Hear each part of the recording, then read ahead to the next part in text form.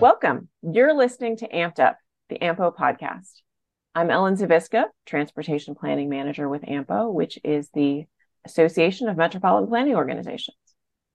For this podcast, I'm speaking with Seth LaJeunesse, Senior Research Associate with the Highway Safety Research Center at the University of North Carolina. And I'm not going to do any other introduction because my first question to Seth will be, tell us what you do and how you got into this work. Thanks, Ellen.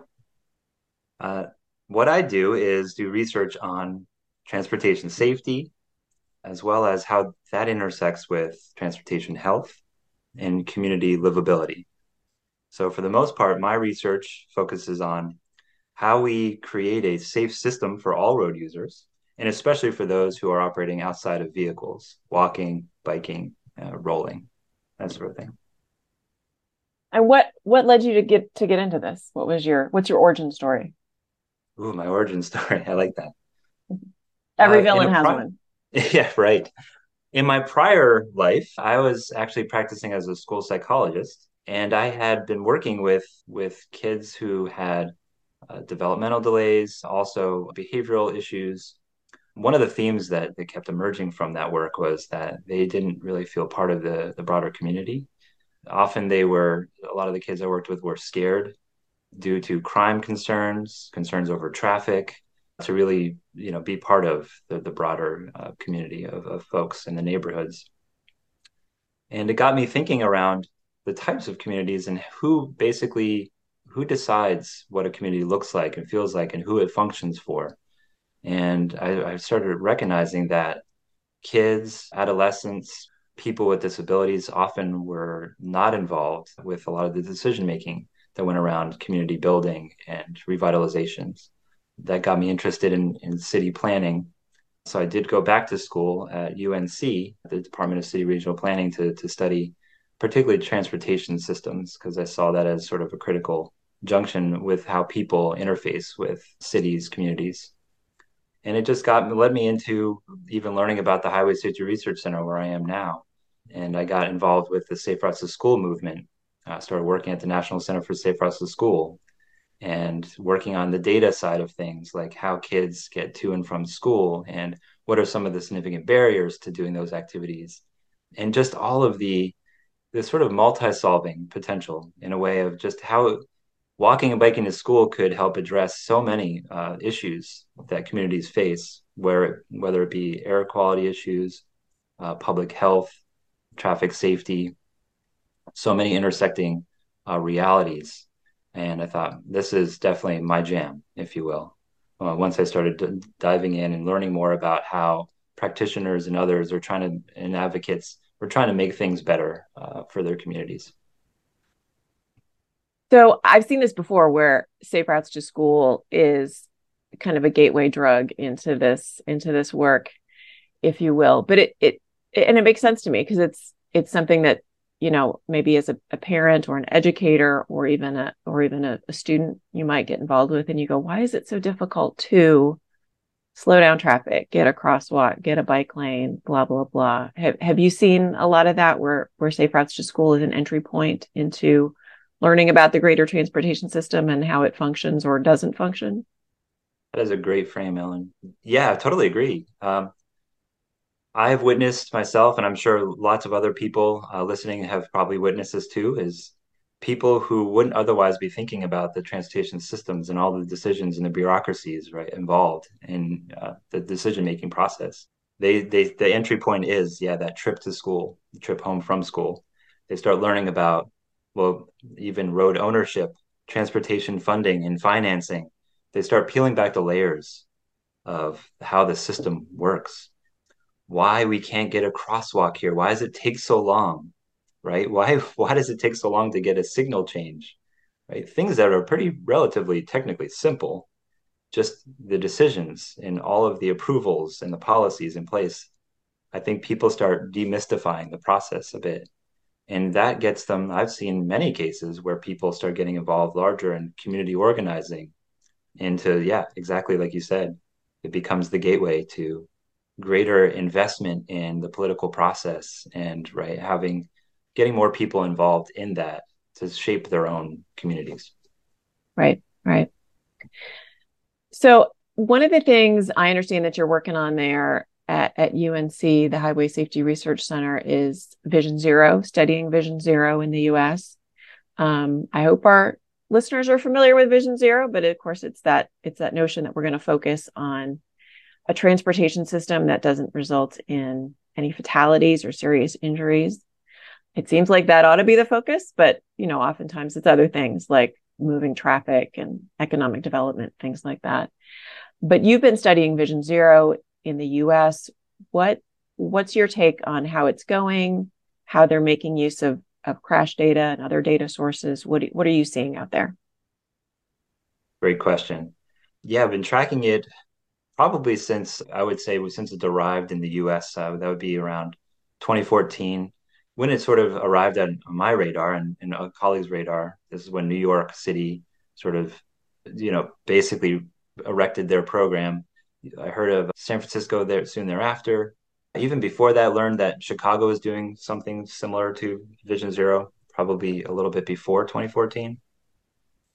And one of the things that we've been tracking is just the level of adoption of Vision Zero in the States. It's been remarkable. If anyone that listens, studies, or is familiar with diffusion theory, Vision Zero is something that is definitely diffused, meaning that at first it was a few entities like New York City, San Francisco, for example. Now we have dozens of communities across the country doing this. It sort of hit a critical mass probably a couple of years ago, which means it becomes self-organizing. It hits that maybe 15 to 20% adoption. And now I think we're probably around 40 or 50% adoption of. And this is cities that probably have sufficient resources to do meaningful Vision Zero work. And when you ask a question around how it's going, I think Vision Zero is running an uphill battle, if you will. There's lots of things that municipalities are doing, like lowering their posted speed limits, investing a lot in sort of reshaping the built environment to afford safer travel, doing things like curb extensions, putting in protected bike lanes, improving their pedestrian crossings. There's a lot of things that are running counter to that, like what we're seeing with the purchasing of ever more larger, heavier, more powerful vehicles on the SUV and truck side of things, right? They have higher horsepower than they've ever had historically. And you see still a lot of departments of transportation that don't necessarily coordinate very well with the cities within them that are they have an agenda basically to move goods and people across their state in between states. So they're investing in highway systems that aren't exactly always aligned with the needs of a city, right? When you have a higher order function like a highway, which is all built around fast mobility, cities aren't designed for harboring fast mobility. Speeds need to come down in cities, right? Because the cities should be designed more toward access. It should be so much slower vehicle traffic, many more modal options in cities, right? So I think while we have investment on the state side and the federal side as well in sort of speed and efficient travel, cities are trying to counter that with investments in safety and safe mobility. Um, and so I guess one of the questions I always have, and colleagues I know do have, is what would what would the safety record in cities look like had they not engaged in Vision Zero? And I would wager that if they did not take a stand, they did not pass resolutions, they did not spend any money or any of their resources on improving built environments and safety policies, that it would be far worse than what we see today. I think it's not going great in most places. There's a couple of examples that is going really well, like in Jersey City, New Jersey, where they focused on the daylighting of intersections, right? Improving sight lines so that people can see each other. Their crashes and injuries have gone down. There's definitely other places that are doing well, but for the most part, as you know, the trends are not heading in a positive direction right now. So I think there needs to be a more concerted effort. I think you said at the outset, Ellen, to change the paradigm to one that's all about level of service and driver delay to one where we talk about managing speeds, especially that are, so that when things go wrong, because inevitably they will, that it doesn't end in serious injury or death.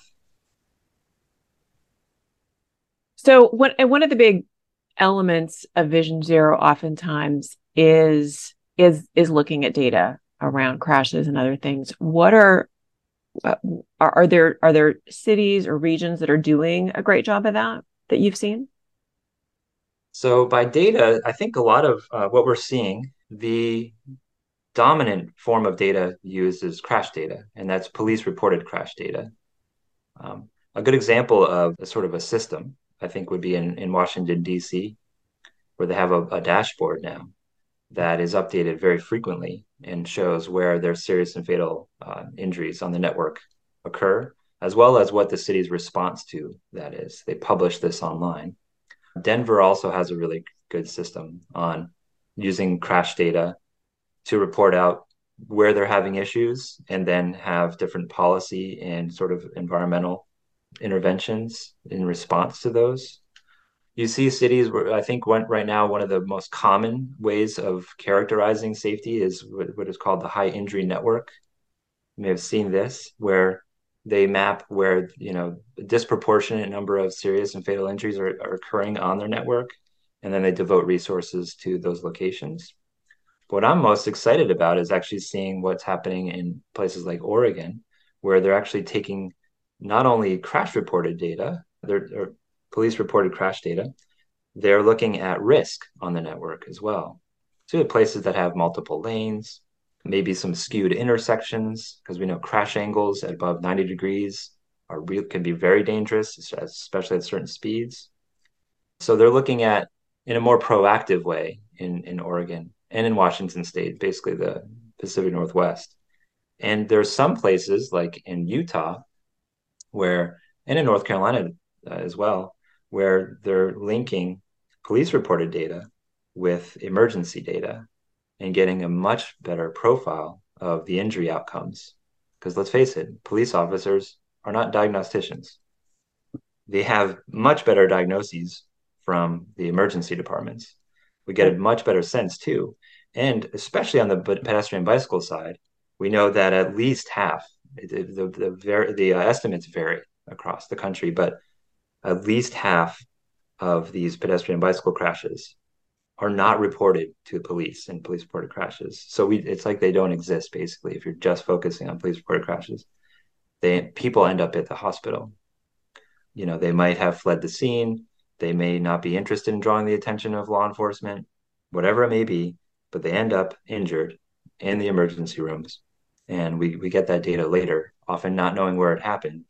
But basically, I think cities are starting to recognize that it's not only police reported crashes, that we also have the injury data from our emergency departments and trauma centers, as well as just an inherent risk on the network. We know, especially if we can learn from where we have documented crashes, where they cluster, those environmental features, we can look at the broader network and say, well, we have these same features on these parts of the network, and we can be proactive and start addressing those before anything terrible happens. We're starting to see a move toward that, and I think we're definitely trying to promote that as well. Yeah, I love to see that proactive work because, the crashes that happen, and especially the crashes that get reported, there's too many of them, of course, but they are still few and far between. And you need to look at what the roadway characteristics are, the intersection characteristics. And I really love to see the data linkage too with the hospital data. And back when I was with an MPO, did some of that work myself, trying to look at the hospital. And it's hard getting hold of that hospital data. Was able to partner with the state Department of Health to do that because they were able to get that data and look at it in a way that was disaggregate, and they could actually link up a hospital record to a crash. And they found that same disparity you mentioned. It was like 40-50% underreporting. And you mentioned reasons that people may not want to report, because that's something that people often don't understand. Like you said, they may not want to have an interaction with police. One thing I saw just anecdotally from friends was that people didn't realize they were injured until later. You're biking, you're walking, you get hit by a car, you're in shock, right? that was my experience years ago when I got hit bicycling. I just walked my bicycle home and then realized, wow, I'm really hurt. I need to go to the emergency room. And the driver had taken off, so there was no point in reporting it that second. But I did file a report, but it took some effort. I mean, I had to call the police multiple times to get them to come take my report, Right. because I did want to be a data point. but that's just me, because I'm a dork that way. When you think about, so this is a podcast again for MPOs. Are there MPOs that are getting involved in Vision Zero that you think of as good examples? There are many. I probably could not list them all here. I will start close to home, and then I'll say the Burlington Graham MPO, which is in sort of the central part of North Carolina. They've been getting involved, and we're starting to see many more MPOs, given the Safe Streets for All grant, get involved. You may have seen that. In fact, we understand that our federal partners are very much encouraging regional entities like MPOs to be involved in safety planning, because a lot of transportation issues are regional issues, regional land use issues, development issues, right? So I would think in California, there's several of them that I can think of. The Boston area MPO is doing fantastic work. There are so many, I probably couldn't mention all of them, but I will say what across them that I'm seeing that is really great is that they're working with the jurisdictions and coordinating with them. And these jurisdictions, I think for the most part, um, we're not really working in such a coordinated fashion. The MPO has really helped coordinate their activity. It's really helped them if they're developing community comprehensive plans, for instance, in the jurisdictions, then they're doing so in a coordinated fashion. They're thinking about regional development or patterns. They're thinking about how they're shifting demography, right? Are they a growing region? And they're going to have lots more people in the next 20 years. That's going to have an impact on the network. And we're starting to see a lot more coordination in that way.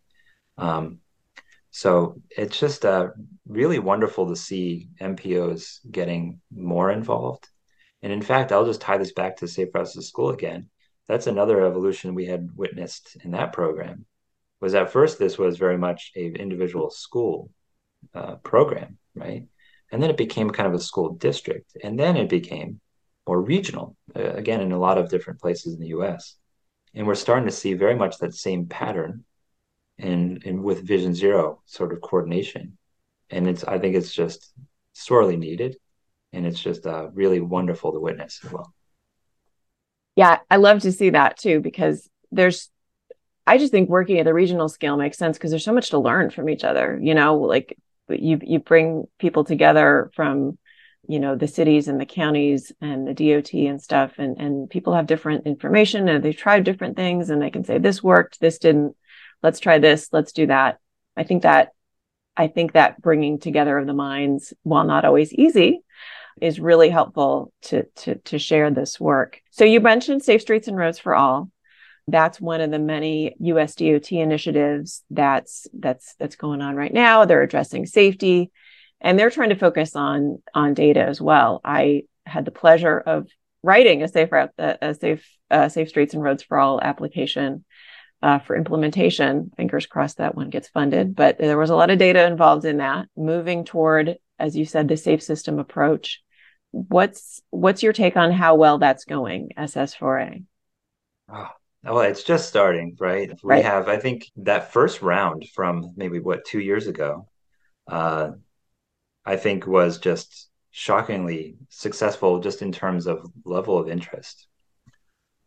When we worked just again in North Carolina, we started before SS4A. We had a handful of communities we were working with. SS4A, the the planning grants, because that was the first year were planning grants, right? That sort of put on our radar a number of communities we hadn't been engaged with, we hadn't been aware of. And we then engaged them. We reached out and said, hey, would you like to be part of this kind of growing coalition in the state? And we were so fortunate because they've all affirmed that, yes, we'd like to be part of that. And they've been with us since. But the fact that there is such a very obvious interest from municipalities, from regions to do this sort of planning just speaks to the level of demand for this, speaks to the level of need. And then the fact that places like Ellen, where you are, you're writing implementation grants. We're seeing far more of those as well, those grants. I hope that the resources are used for SS4A wisely. And by that, I mean on places that are really going to start address the staggering inequities we see in traffic injury and death, that there's more participatory work, right? That there's more engagement of community, like authentic, meaningful engagement, and that there's investments in systems that are truly reliably protective. So this is not in systems where we do events that are cursory or that have very limited impact, but that are investing in policies and built environment kind of programming that get people where they need to go in a protective fashion. So this is things like protected bike lanes. This is things like cable median barriers so that people aren't engaged like head-on crashes. Or on our rural roads, our number one fatal crash type is on our rural network. So we would love to see in smart places cable median barriers on the edge lines of roads. Let's fund that sort of implementation work. So I think the way it's going remains to be seen. We don't really have lots of data on exactly what's going to be implemented, even what's going to be demonstrated. But I'm very, very anxious and very excited to see what's happening on the other end of this when we start getting data, we start seeing case studies. Because I imagine that a lot of places, given that this approach, this SS4A is designed around experimentation, around demonstration, right? Trying things out. I would imagine that we're going to start seeing really, really innovative and effective practice that we hope we can prop up and that will diffuse and more people will pick up and use in their context. Well, and you mentioned those roadway departure crashes in the rural context, and that was something when I was with an MPO and was looking into crash data, especially focused on fatal crashes, that was a real surprise to me. The share of those that involved a single vehicle, often in a rural context, often late at night, early morning. The vehicle leaves the roadway, strikes, you know, a tree, something else, some other fixed object, and the person or people inside that vehicle are killed. Those are those crashes don't get a lot of attention, especially they didn't get media attention. I had no idea the share that I think they were like 40% of our fatalities, or at least in the rural context, it was huge. But they happen in very kind of dispersed places. I mean, there were some patterns, I think, in terms of certain roadways, but again, there's that sort of almost random nature to it. Not quite random, but it seems like a really hard crash type to address. Is that something you guys have looked at all? Yes, yes, indeed. Yeah, that there's been a lot of research in this state and in many other states. A lot of places, right, have a large rural road network. So down here in the southeast, like where you are in Tennessee and where we are in North Carolina for sure, in Georgia, you name the state, almost all of them, particularly the western states as well. Vast landscapes. It is true. Like it almost seems random, right? I think it's really a struggle. Where we've seen this really work well is, of course, outside of the US and Sweden. They've developed this sort of approach. It's called the 2-to-1 road, where they alternate every couple of kilometers, one lane in one direction to two, so that people are sort of alert. They have both edge line cable median barriers and then the median barriers and then edge line barriers in them. Those have proven to be really safe for the rural road network. There's a researcher, if I may, just get into just the detail a little bit from Netherlands, Thuis, who developed this concept of the self-explaining roads, right? Right. And this concept is relatively simple, right? But it's based in sort of human cognition and psychology, how we perceive environments. Like if you think of a local road that really should be about access, that road should have really low speeds, lots of traffic calming, and look a lot like other local roads, but not like roads higher in the order. In the Netherlands, they call them distributor roads, or we would call them collector roads.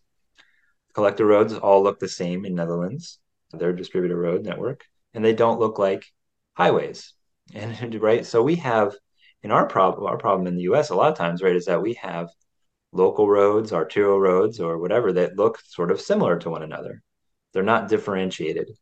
But one thing that Jan Thuas had noted is that the rural road type, if you will, is really, really hard to render self-explaining because for a lot of times it's more of a local function. It has more of an access function, right? And it should look local, very narrow lanes, traffic calming. It's hard to have that exactly across an entire network. But a lot of times they'll also serve as more like distributor roads because you're just, or even highways, if you will, Because because people are you're going really long just distances. Yeah. exactly, you're just trying to cover distance. Yeah. But they're not built like highways. They don't have controlled access, right? They often have driveways off of minor roads, accessing them. So I think we're going to have to reckon with how we invest and how we design and redesign and retrofit the rural road networks, but also on the vehicle side. Why are we letting so many of these crashes that involve running off the road?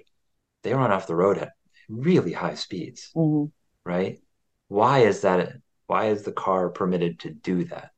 Why is there no governance on that vehicle, right? And when they hit a fixed object, maybe we can invest in systems where that fixed object actually absorbs more of the energy, breaks away, or somehow absorbs. There's lots of technologies out there now that they're experimenting with. I think we should start looking into those so that they're not, yeah, sort of such deadly features, right? When you're hitting them at speed. But it's a gnarly problem for sure. Yeah, we need a new type of tree. Most of the ones I've seen have involved trees. And it's like, I'm very Is that pro right? tree. Trees are a wonderful thing. They are But indeed. yeah, hitting them at a high rate of speed is not. And that vehicle thing is so tricky because you've got to get, I mean, that's on a whole different agency. That's on NHTSA and other folks. And they seem very reluctant to tell the automakers what they can do, It's true. unfortunately. That's true. Yeah. Yeah. And those of That's us working at the local and regional level don't, have a lot of pull there. right. Yeah, it's true. That's us looking. And that's the issue with a safe system, right? Is that one of the principles is shared responsibility. And Yeah. And safe vehicles is supposed to be part of that. Yeah. exactly. We need all of it. We need Yeah. everyone to be accountable to what, their area of expertise and what they're assigned to be doing.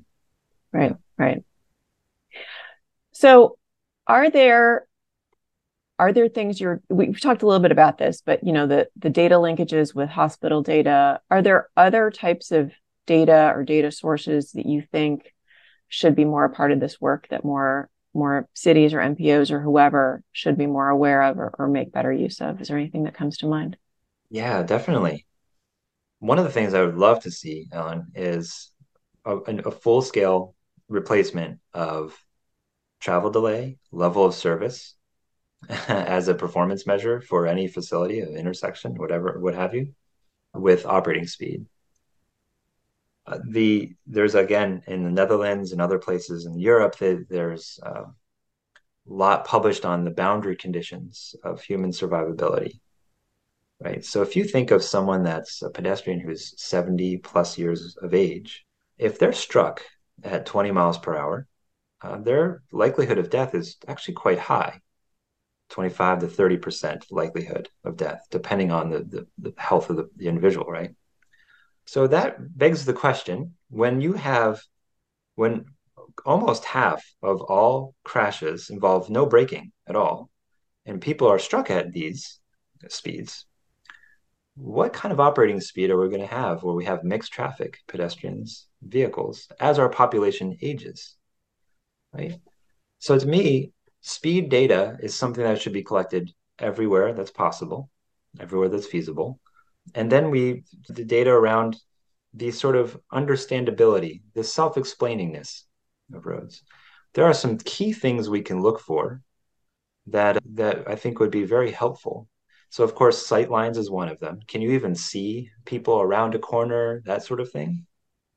But also just the basically the width of view for the driver If they have a wide range of the field, then that's going to encourage speed. So what's our kind of enclosure look like, right? What kind of features in the environment are going to cue the driver to naturally expect people, children, kids?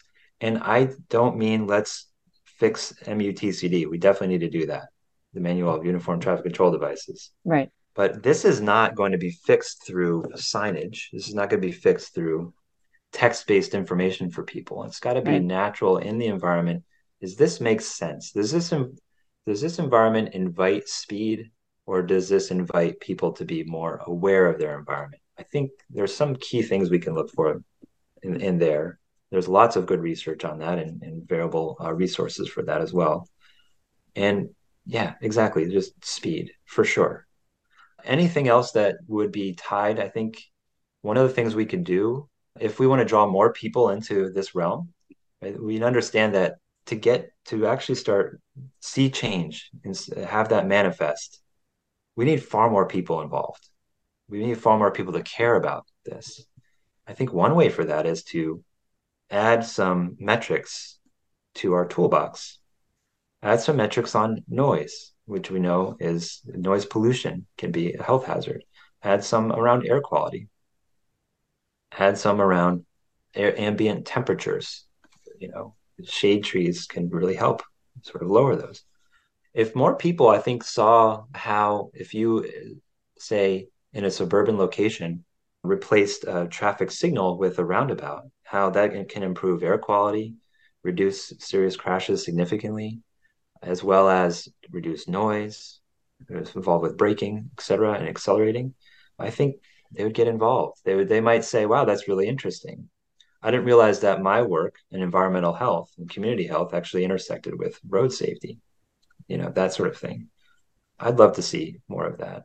But if it really came down to a single metric I would promote, it would be speed because kinetic energy, David Ederer wrote this in a piece on the safe system pyramid recently, and totally agree. Speed is the pathological agent, right? That is the Mm. thing that is that when that enters, when we have an impact speed, it's a blunt force trauma to people, and that's causing the harm. We really need to take a look at that and really privilege operating speeds as the metric. That's interesting because it seems like that circles back to the vehicle issue too. It feels like our vehicles ought to be, I mean, you talked about, governance of speeds. That's a conversation around whether vehicles should have some sort of speed governors that keep them going a reasonable speed, but then also just to collect that data. When a plane crashes, there's an enormous amount of data collected around what exactly was going on in the seconds and minutes leading up to that. And I don't know if newer vehicles are collecting that data, but I don't think people, even if they are, people don't have access to that. Police don't necessarily have the resources to get at that. What exact speed was it going? You mentioned the braking. Was there braking involved? If not, why not? All that good stuff. It seems like there's a lot to get into, but operating speed being the metric is an interesting one. I hadn't heard that before. I know there are places that are trying to shift from level of service to VMT as a metric, to vehicle miles traveled. Is that something that you think is a positive? I would say so. Yeah. I think that does keep a focus on mobility level of VMT. So it could or could not relate to safety, depending. But if the VMT is in the spirit of sort of shifting to sort of lower impact modes, like biking, walking, that sort of thing, I think it could definitely be a great thing for sure.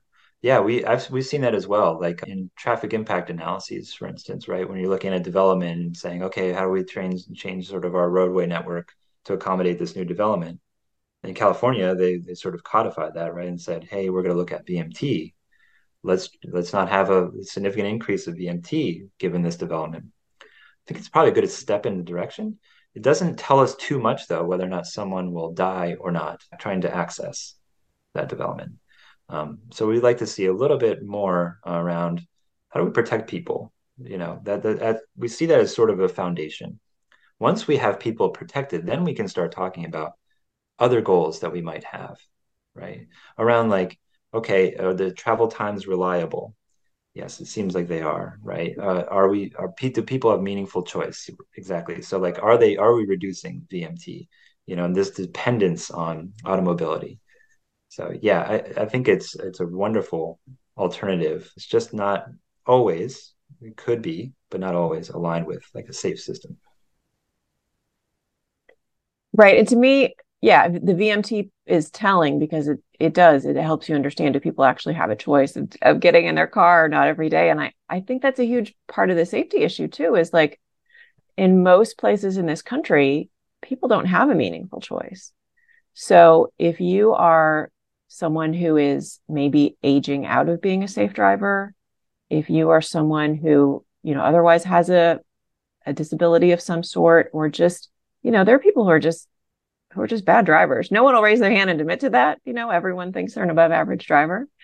But, there's a systemic thing of just people don't have a choice. And so they get behind the wheel, whether they should or not, whether they're struggling with addiction or whatever's going on with them. And we need to give people a meaningful choice, as you said, which I like that phrase. You mentioned traffic impact studies, as having a focus on something other than just level of service. Another thing I've seen with traffic impact studies is they often trigger, changes to the built environment. Like they say, okay, you've got to add a turn lane here. You've got to add, often it's a signal here. I would love to see the default being at a roundabout, that you're going to do a roundabout instead of a signal as the default. Are you aware of places that are moving in that direction? That are like moving away from signalization. Is that what you're Right, asking? right, Yeah. right. Oh gosh, I think the state of Maryland does seem to have almost like a roundabout default in their Yeah, developmental plan policy. So they will assume that a roundabout will be there unless the developer or whomever the construction agency can justify needing something else right. like a signal. That's definitely one very clear example. But I think we're starting to see, and colleagues like Tab Combs at UNC and others have looked at the evolution of traffic impact analysis or traffic impact studies. There is very much an interest among those who conduct these sorts of studies who shift to something akin to what you're saying, Ellen. They would like to see less of a focus on level of service and capacity, right? And more on access, more on VMT reduction, more safety. I think right now the tools haven't caught up to that interest, if you will. Right now, there's no existing tool, right? You can sort of maybe make your own tool that would give you the information Right. that you're looking for, but there's no sort of prepackaged tool that will say, hey, this will improve safety, this will improve access and give people that meaningful choice and mode. Yeah, there's nothing like Yeah. that. Yeah, Well, I think we're giving our listeners a lot to think about, but maybe one challenge I'll give folks, if you're with an MPO or you're with a city, look at your traffic impact analysis guidelines and see if definitely. signal is in there or if roundabout is in there, and maybe you can replace signal with roundabout as the default. Again, it may not work in every situation, but it as the default. Okay, I've got one last question for you, Seth, and this is a very personal one. E-bikes. Are you a proponent, a detractor, a user, neutral? Where are you on e-bikes? Oh, you're trying to find me where I am on the scale. Okay. Well, I have dabbled. I'm a dabbler of e-bikes. I've used them and found them to be really a lot of fun. Yeah, I am very excited to see, right, the sort of growing interest in e-bikes. they're They the number seem one to, selling electric vehicle in this country. yeah, that's a wonderful thing to see, right? You love to Yeah, see it. Actually, out of University of Tennessee, Knoxville, I know like Dr. Chris Cherry and others have looked at the physical activity acquisition associated with e-bikes, and they found that they're very similar to your acoustic or more traditional bicycle, right? People tend to go longer. And I would say anecdotally, I've seen that. I do bike commute and I bike to run errands and everything. And I'm seeing far more in this area of e-bikes. The bike shop owners I know are telling me that they have people that haven't ridden bikes in decades and that are buying bikes. You start seeing kids being commuted to school on e-bikes. I think it's a wonderful thing. In fact, I think cargo e-bikes especially have the potential in some applications to replace maybe even vehicles, at least certain trips for vehicles, maybe even vehicles themselves. Who knows? I think we should definitely incentivize the use of these e-bikes like that. Yeah. So you don't own one. You don't use one regularly, but you've tried them out. I do not. I'm more of a traditionalist. That's just Yeah, me, but I certainly sure. support them for Yeah. sure. I'm a user myself. I'm an owner. I'm very excited. Wonderful. And it just again, anecdotally, it got me writing more. It got me writing, commuting more frequently to work and writing more frequently because I live in a place with a lot of topography.